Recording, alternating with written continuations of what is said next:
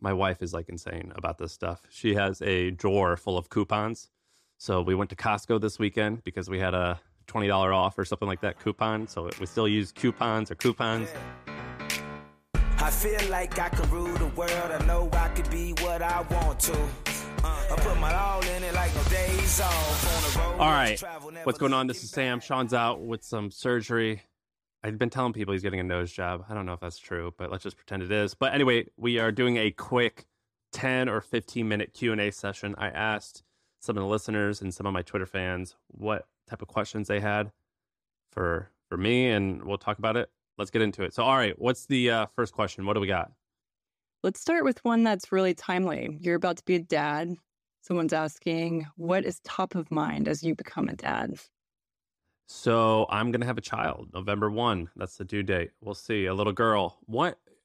So in preparation of having this baby, I was like freaking out about like just the actual, like the physical, her physical well-being of raising her. And so I read the biography of Lewis and Clark because I remember that Sacagawea had a kid like on that journey or something like that. And so I wanted to read the book. And so it turns out she had a 3-month-old that she carried like in a little sack across America for 2 years in like, you know, in the winter. And that kind of like encouraged me, like, I'm not going to hurt this baby. So I'm not too worried about that. I would say the biggest thing though that I am freaked out about is raising a spoiled kid and raising a kid that's going to be a drug addict. I'm very like that, like I genuinely have like a deep fear in me. And so I've been trying to figure out how do I like in a very healthy way withhold things from her. Like, how do I not give her what she wants just in order to instill some types of grit? Because this sounds kind of douchey, but I can give her anything she wants, like in terms of like physical stuff. And I'm really freaking out about how do I stay strong and not give her what she wants in order to create grit? And how do I make sure that she's not spoiled and works hard? But my biggest fear is raising like a kid who is freaking out over that or who like just feels like she doesn't need to work. And so my current thinking, this has not been settled, but my thinking, this is just me, not my family, me, is the only thing that I'll pay for is free tuition and free medical for life. And beyond that, give her nothing. That's kind of like my current thinking. That's what I had growing up. My parents paid for my school and I never had to worry about getting braces or anything like that. And that's kind of like where I am now. I read the Titan by John Rockefeller, and he was the richest person in the world. And his wife has this famous quote where she says something like, the biggest joy that I have in life right now is withholding from my children things that they want, because I know it's going to make them stronger. And I'm kind of in that camp at the moment on how to do that. But I don't feel very confident on the right way that I'm going to do that. But my fear is the outcome of a drug addicted, indulgent child who won't work hard. That's my biggest fear at the moment. And so I'm preparing by like getting my mind right on how to like withhold things from her and not give in, because I do give in to a lot of things. Is that a good answer? You have kids. Am I I'm a very withholding mother, so I totally get. And speaking of you being effing rich, this is a next question that I personally am curious about. It's, what's the biggest difference in your lifestyle now that you're effing rich? I have nothing to do with picking these questions. I just want to say that I hate talking. I don't like that topic, but I will discuss it. So basically, before I sold my first company, my 4 years of salary leading up to it was $20,000 a year, $20,000 a year. I think I paid myself $150,000 a year, and then the last year, I think I paid myself $350,000 a year. So for the first while, I didn't have a lot of money. I didn't have much, and then all of a sudden, I sold a business, and I had enough. At first, I did something that I advise everyone not to do, which is I bought a few things. I bought some real estate. I think that I bought a fancy car. I think that brings close to no happiness, and might be one of those things that you have to go through in order to truly appreciate. But I think that if you do have a windfall, you likely shouldn't buy anything crazy fancy for the first year or two and just get used to it. But I've also learned there's this like story about the study about these people who have studied amputees. And they found that after 6 months, the level of happiness went back to where they were when they had both legs. So you get hurt, you lose your leg, you're bummed for a little while. After 6 months, you go right back to feeling as good as you did with 2 legs.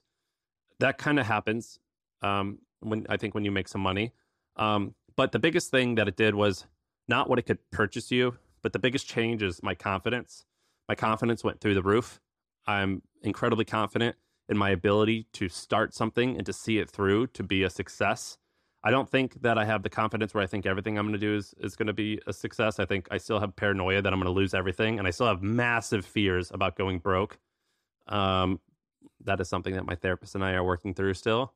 But it hasn't changed significantly. I think that someone had asked a question about monthly expenses. Before I sold, I think I was spending anywhere between $10,000 and $15,000 a month. My apartment at the time was $4,000 a month. I thought that was astronomical. I had a girlfriend, my wife now, we live together. So it was $2,000 each. And I was like, that is insane. $2,000 in rent. That is just like, that's evil, I thought. Now when I rent a place, it's a bit more. 10 or 12 or 13,000 sometimes when I go to New York for the summer.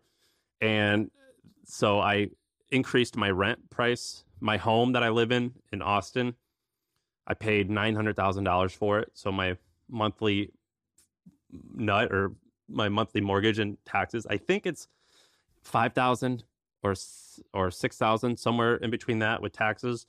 And so I think I increased my spend from like 10 to 15 a month to like 20 to 25,000 a month, maybe 20,000 a month when I'm not in New York. So I don't spend what I think is a significant amount of money. I don't have any car payments. I have 2 cars, a Tesla and a Mercedes. Those are paid off. I have a cleaning lady who comes once a week. That's $120 a week.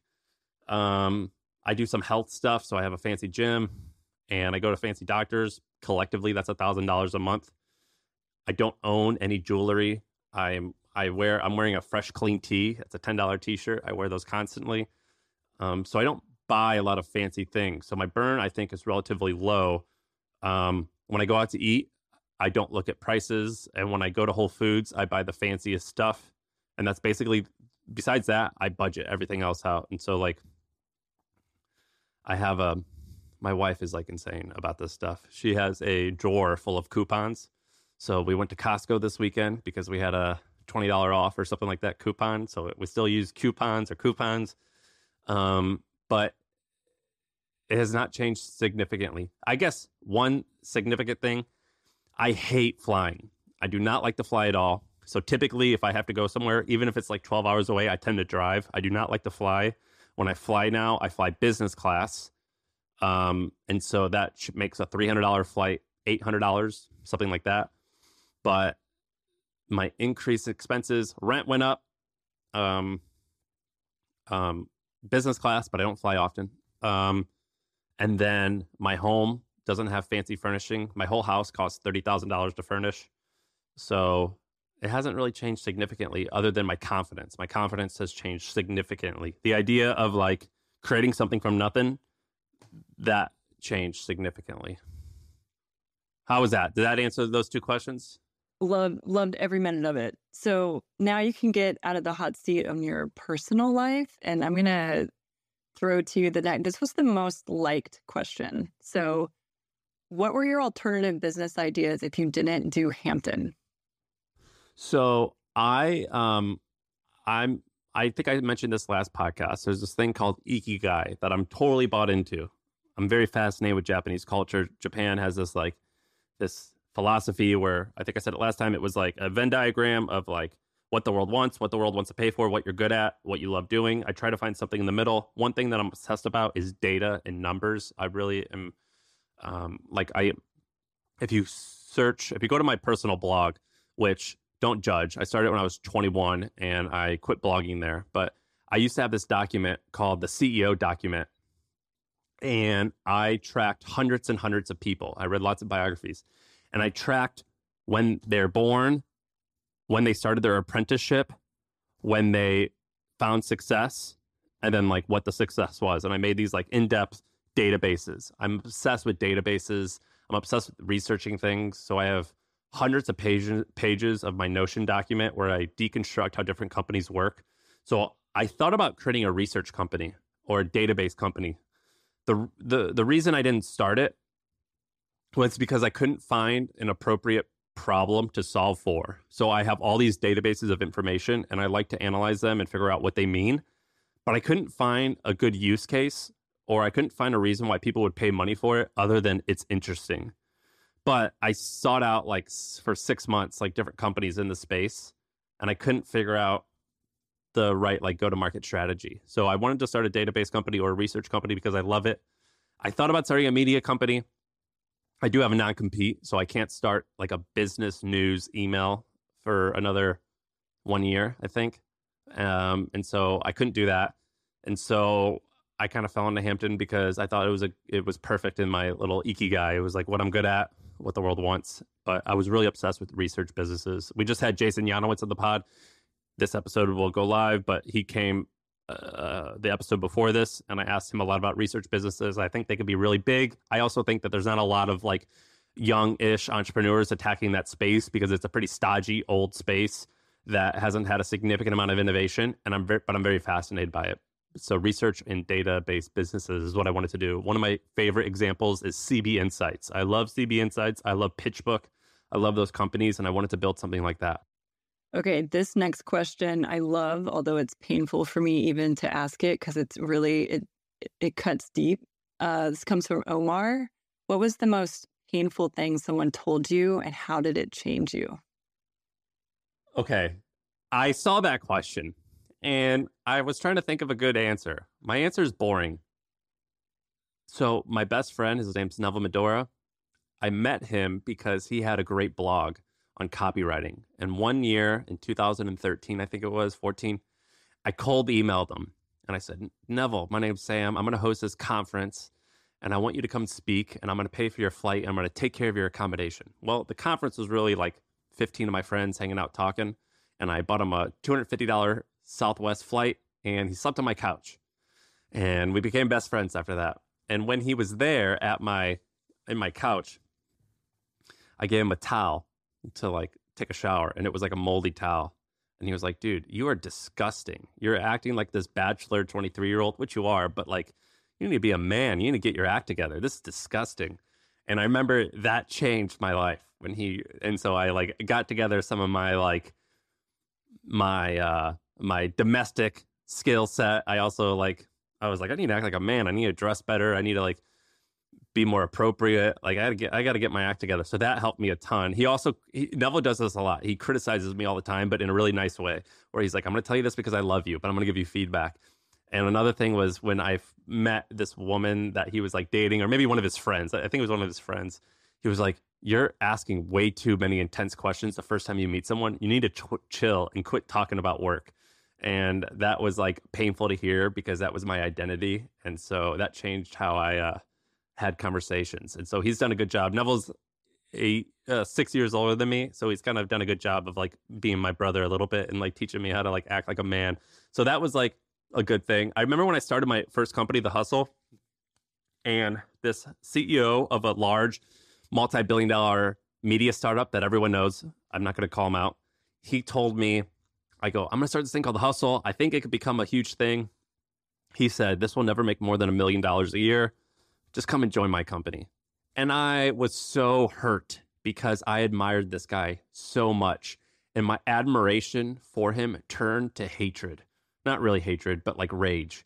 I was like, I want to destroy you now. And the reason I thought that was because I was so hurt. My feelings were so hurt that this guy that I admired just totally shit on me. And he was wrong, but I believed him for like 6 months. I like doubted everything. I was like, this is stupid. But he told me that. He won't even remember saying this guy, by the way. He thought it was like an offhanded comment or that something like that. But it hurt my feelings so badly that I remember that like terribly. And then the last thing was like anytime a girlfriend has ever like broken up with me, that has always like stung me. I'll remember that for decades. Like I'm still like trying to like prove them wrong. So like I'm pretty sensitive to like rejection. Yeah, for sure. The most painful moments always come from high school. I think everyone can agree with that. Yeah, like high school and college girlfriends where you're still trying to figure out yourself a little bit, and they like, and you get, and they're right, like you're not doing things the right way, and they're rejecting you. It's like, it's the most painful thing ever. Girls are so brutal. More MFM in just a minute. First, let me tell you about one of the joys in my life, and that is a virtual assistant. Here's the scenario. I'm running my companies. I spend 30% of my time just doing random bullshit. The stuff that has to get done, but it's not creativity. It doesn't require me, and it doesn't add a bunch of value to the business. It's just stuff. And so that stuff is what a virtual assistant does. So having a virtual assistant is a no-brainer, whether it's travel booking, email inbox, or just knocking stuff off your personal to-do list that would have just lingered there forever. I think it's a no-brainer. If you're a business owner, you should definitely do it. I think one of the best places to find an assistant is Shepherd. So go to supportshepherd.com. Super affordable. It's something that, you don't need to have the biggest business ever, be the biggest big shot in order to afford it. So it's amazing. Go to supportshepherd.com, check them out, and tell them I sent you. They'll take good care of you if you do that. So supportshepherd.com, check it out. All right, let's get back to the pod. Okay, this next question is from Caitlin. What is one trendy business model you think is overhyped?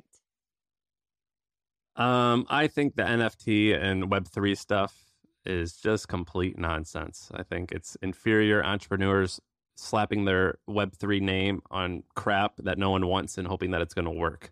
So, but everyone knows that now. I think what's overhyped? I think starting a newsletter is really popular right now. Most people don't realize it is a treadmill. It is very challenging to create new content, just like this podcast. It's hard. This is a hard job. I like it because I think I'm good at it or I'm decent, but it is very challenging. Any type of content business, very, very, very, very hard to do for like 2 or 3 years. And newsletter, the newsletter space, significantly different than when I started. It is way more competitive, way more challenging. So I think that is a bit overhyped, although I would still start one because I like it. I think that most of the people in the space are not going to work, and it's pretty bad. Their content stinks because it's just a rinse and repeat of what already has existed. So I think that's quite overhyped. I would say getting popular on the internet can be awesome because you get an audience. But in general, I think that creating businesses based off like getting popular on Twitter and Instagram and things like that, I think it's incredibly empty feeling for most people. And I think it's complete nonsense. And your time would be spent building a company or focusing on your family than getting popular on social media. I think it's empty. I think that it's like small boy stuff. I find it incredibly uninteresting. And there's many days that I regret trying to like become popular on the internet. Okay, are you up to do one more? We'll do one more. Okay. This one comes from Jared Seidel. He is moving to San Francisco. He's curious about this idea of proximity to power. So he's moving to SF with the clear intention to start a company and surround himself with high achievers. His question is, what did you do when you arrived, or what did Sean do when he arrived in SF to start laying the foundation to meet interesting people and business builders? Moving to a big city when you are young and have no family, I think is absolutely awesome. I lived in SF for 8 years. I got angry at the government and I left because it was dangerous. Otherwise, I would still be there in a heartbeat. I have no problem paying the high taxes in order to live there. I think it's a beautiful place. I would still even go back there today if my wife wanted to, maybe. So 100% worth it. I loved it. What I did when I got there was I went to meetup.com and I went to crazy amounts of meetups.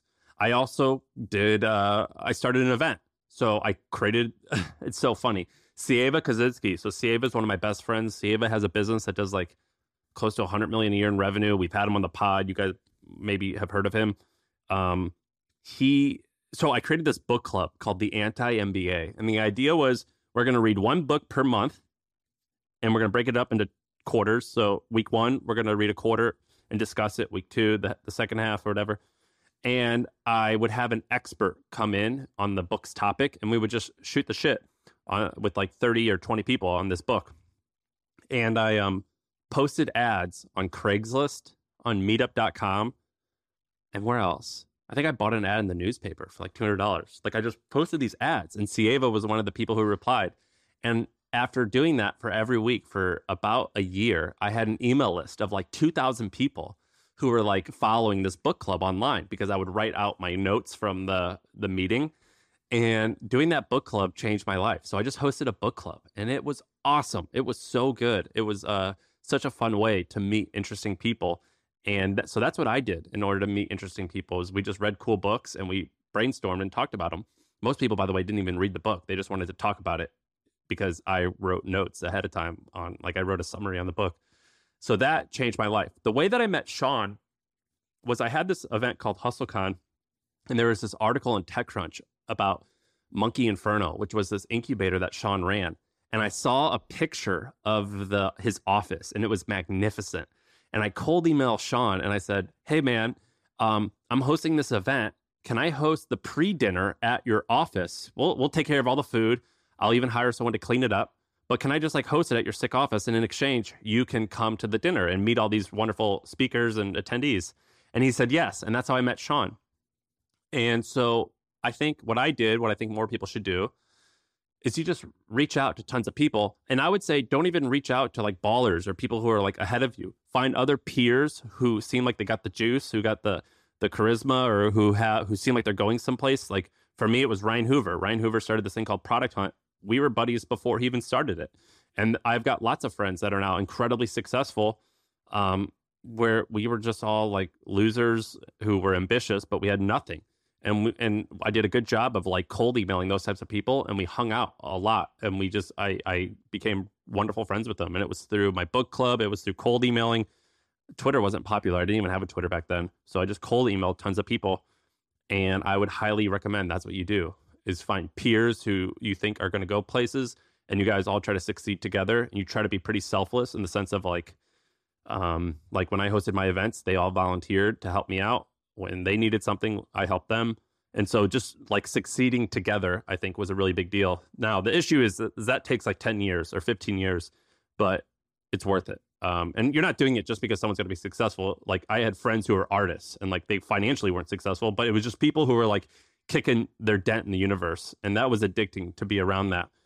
And we all kind of did it together. And that's what I did. I had a book club. The Anti-MBA is what it was called, because I was so jealous of I didn't go to a fancy school. I remember when I moved to San Francisco, I took a bus out or a train out to Stanford because I was like, I want to see what this shit's about. Like, what's so special about this place? And I felt like in awe. And I was like so jealous that I didn't know what Stanford even was when I was in high school. So I was like, I need to create my own Stanford because I'm jealous of all these people that went here. And so that was kind of the idea. It was the Anti-MBA. It was free, and I organized it. So I would suggest book clubs, meetup.com. I don't know. Is meetup.com still a thing? I bet you it is.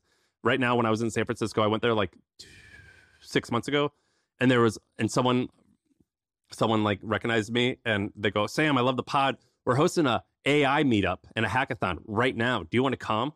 And my wife and I were like, yeah, let's go. And so we go, you got a car here? And we were like at the farmer's market, and they're like, yeah. I was like, all right, come on. I'm going with you. And so we went to this guy's meetup, and it was magical. I met all these AI people who I knew nothing about, and it was magical to be in those meetups at these places where you have like a homogenous group of people working on something that is not mainstream. It felt really magical. So I would say go to those events. All right. Awesome. Book club. Another thing that you and Oprah have in common. I love it. Yes. We have a lot in common, me and Oprah. So there were a lot of other questions we didn't get to, but we'll do another one a little later. Let me know if you guys like this stuff. Peace. I feel like I can rule the world. I know I could be what I want to. I put my all in it like no days off. On the road, let's travel, never looking back.